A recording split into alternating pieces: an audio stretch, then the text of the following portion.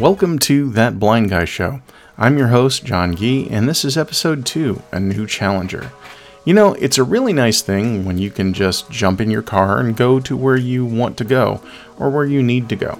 The problem is that if you're visually impaired, that's not really an option that you have. Today's show is going to talk about the challenges that visually impaired people face when getting to work or appointments, or just going to meet friends. It's going to cover various aspects of drawbacks of different transportation modes and asking for help from friends and family and some of the challenges that go there. Now, it's not going to go over everything in a lot of detail because we're going to save that for other episodes, but it's just going to gloss over it, and I want to give people an idea of what visually impaired people have to face when they decide to kind of venture out into the world. Some people don't have a problem with a lot of these things. Some people don't have a problem asking for help. Other people like me really kind of do. I don't like to ask for help, and it causes me no world of problems, or no end of problems. But anyways, and yep, that's my phone again. I really need to learn to turn that off. Anyways, this episode is going to sound a little bit different beyond this intro because it was recorded on a different day. And so yeah, I will see you guys on the other side and enjoy the show. Let me go ahead and preface by saying a couple of things. Everything that I'm talking about here is coming from my perspective, and so I'm going to describe to you a little bit about what my perspective is and how I come to think the way I do about certain things. I live in Northwest North Carolina, specifically in a city called Winston-Salem, and Winston-Salem is part of a network, for lack of a better way of putting it, of 3 cities, Greensboro and High Point being the closest 2. Winston-Salem does not have the best public transit system, and other public transit options are getting better, but they're not great. So all of that said, that's where a lot of my perspective on this stuff is coming from. Let me also go ahead and tell you a little bit about my vision and what I can see. I am considered legally blind. And what that means is that I can see, but I can't see all that well. My vision in my good eye is rated at 2200. My vision in my bad eye is rated at 2600. So my bad eye is functionally dead, for lack of a better way of putting it. So let's go ahead and break this down. Let's start out by talking about struggles about going to work, or about work, period. When it comes to actually working, visually impaired people have other considerations than just the company that they work for. For example, earlier this year, I lost my job. And when I went to go look for other jobs, I had to keep the places that I looked within a pretty strict area. I could not leave Winston-Salem to work. And as a matter of fact, there were areas even of Winston-Salem that I couldn't look for work in, for the simple reason that I couldn't get to them. For some people, it would be, somewhat fairly trivial. If you're fully sighted and you drive, it's a fairly trivial thing for you to get even to the the most remote parts of the city. But when you don't drive, when you can't drive, you have to look at things like, is there access to public transportation? Would I be able to get a taxi to get me there? Could I take Uber? Could I take a Lyft? These are things that have to be considered. So again, using my example, there were areas of Winston-Salem that I could not even consider looking for work in. And looking in Greensboro or High Point was out of the question. Again, using this as an example, if I were to accept a job in Greensboro, then that would mean that I would have to spend roughly 2 hours on a bus, and that's one way. And even then, I would still have to also pick up an Uber or a Lyft to get me to the nearest bus stop. So there's also the added expense there. If I took a taxi or Ubered or took a Lyft, then I was looking at $70 a day round trip. And that's at the minimum there. So, like I said, Greensboro for me is out of the question. Most people, if you're fully sighted, you're not going to necessarily consider this. Yeah, driving to the next city over is inconvenient and a pain, but a half-hour commute is certainly better than a 2-hour commute, and spending $5 to $10 a week on gas is certainly better than spending $70 a day. So that is, that's what we have to consider when we are even thinking about looking for work. We have to consider those things. When it comes to actually getting a job, once you actually get a job, you have to think about, again, getting to work. How are you going to get there? What are your options for getting there?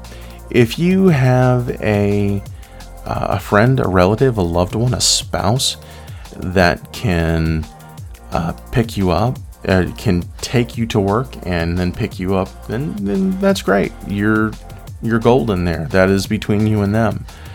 However, generally speaking, you also have to have a backup plan.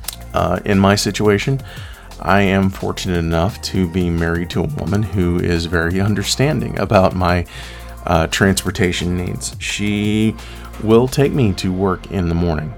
Unfortunately, she has to work herself, and so she's not able to pick me up and bring me home afterward. So then I have to consider how I'm going to get there. Buses don't run out to where I work, so I have to take a taxi or Uber or Lyft. And again, you have to consider things like timing. You have to consider things like expense. In this case, it's $10 a day for me to get from my job back to my house at the end of the day. And this is just to one of my jobs. I actually have a couple, but that's neither here nor there. I mentioned things like timing. Those things become incredibly important when you are visually impaired because, again, if you drive, if you're capable of driving, you can fine-tune your schedule. If it takes you 20 minutes to get to work by car, you can leave your house 30 minutes early and be just fine. That builds in time for traffic and whatnot. If you are visually impaired, it takes a little bit more planning than that. I work at a retail outlet here in Winston-Salem, and if I'm scheduled for a shift at noon, I have to be ready to go out the door at 11 o'clock. And the reason for that is because I have to call a taxi or arrange a ride or whatnot. And I've learned the hard way that you can't always count on public transit systems or ride-sharing services to run on time. And so you have to build in even more extra time than somebody in a car does in order to make sure that you get to where you need to go on time. Again, learn the hard way that when you don't build that in, you end up late, and your bosses really don't like that very much. So, you have to build in things like how much time you need, how much time. I mean, honestly, I've ended up getting to work sometimes even 45 minutes early to a shift just simply because that's the time that I could get there. I'm usually early to appointments because, well, that's the time I could get there. And that's just the way that goes. Along with all of the transportation stuff, you have to consider types of work that you can feasibly do as a visually impaired person. Now, somebody who is fully sighted, they have a lot more options because they don't have to worry about whether or not they can actually see well enough to do a particular job. Someone who is visually impaired, they have to consider that. How difficult is it going to be for me to do this job? Can I feasibly do this? And we're not talking about things like reasonable accommodations according to the ADA. We're talking about can I physically do this job? Which, again, if you're fully sighted, these are things that you generally don't have to consider, but there it is. So yeah, there are a lot of things that come along with the territory of being visually impaired that are a little bit different than what most people would experience. I don't want these podcasts to seem like they're rants or me complaining, because I'm really not complaining. I'm trying to help people understand some of the struggles that people who are visually impaired have to account for and have to deal with. In future episodes, we're going to talk about things that I wish people understood about being visually impaired. We're going to talk about some of the events that have shaped my life and the person that I am around my visual impairments. And we are going to talk about, of course, relationships, dating, and all those kinds of fun things that are probably going to be really, really uncomfortable. But as I did last time, I invite everyone and anyone to become part of the conversation.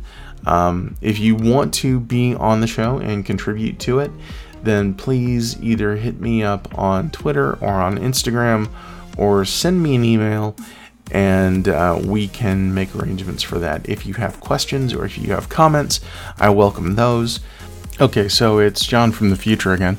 I hope you enjoyed that episode. I hope you found it somewhat informative. Just to let everybody know, we are now in the process of getting placed on every single conceivable podcatching platform that there is. So we're on iTunes, we're on Spotify, we're going to soon be on Stitcher and TuneIn and all of those sources. So you'll be able to find us wherever you listen to podcasts. So please subscribe, please give me comments, please give me ratings. We definitely love it. Hit me up on Twitter, hit me up on Instagram, and all those kind of fun things if you want to see what I'm up to. And we will catch you next time.